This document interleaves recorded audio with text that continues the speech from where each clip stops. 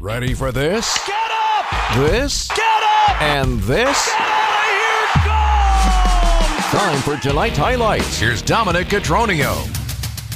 We've got some of that, and we got fooled at one point in this one, too. Dodgers and Brewers, Game 2 of the series. Eric Lauer pitted against Noah Syndergaard. But this thing got going in a hurry. 2 pitches in to Mookie Betts. 1 strike delivery. Here he comes again. Mookie Betts just hit one out of here. And the Dodgers have the lead.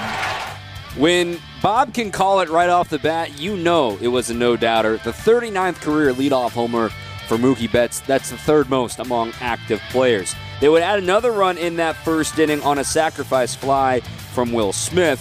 2-0 Dodgers after a half inning, but the Brewers would respond with getting 2 men aboard immediately in the bottom of the first off of Syndergaard, who was dealing with blood on his right index finger. Willie Adames would be the batter ahead in the counts. Maybe he's going to do some damage. Here it is, swinging a line drive to a leaping grab by Willie Adames. He timed it perfectly and pulled it down. Took a base hit away from Chris Taylor.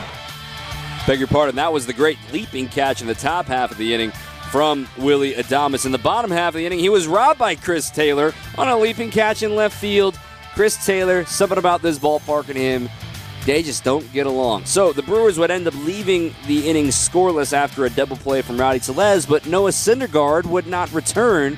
He ended up with a cut on the top of his index finger.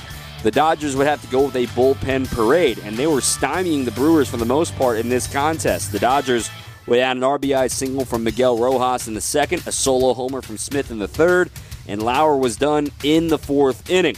The Brewers, at one point, they were set down 13 in a row. Then they're against Shelby Miller in the 7th inning, and it was Rowdy Tellez at the plate. 0-1. There's a fly ball deep center field. Retreating back is Thompson at the track. Wall gone.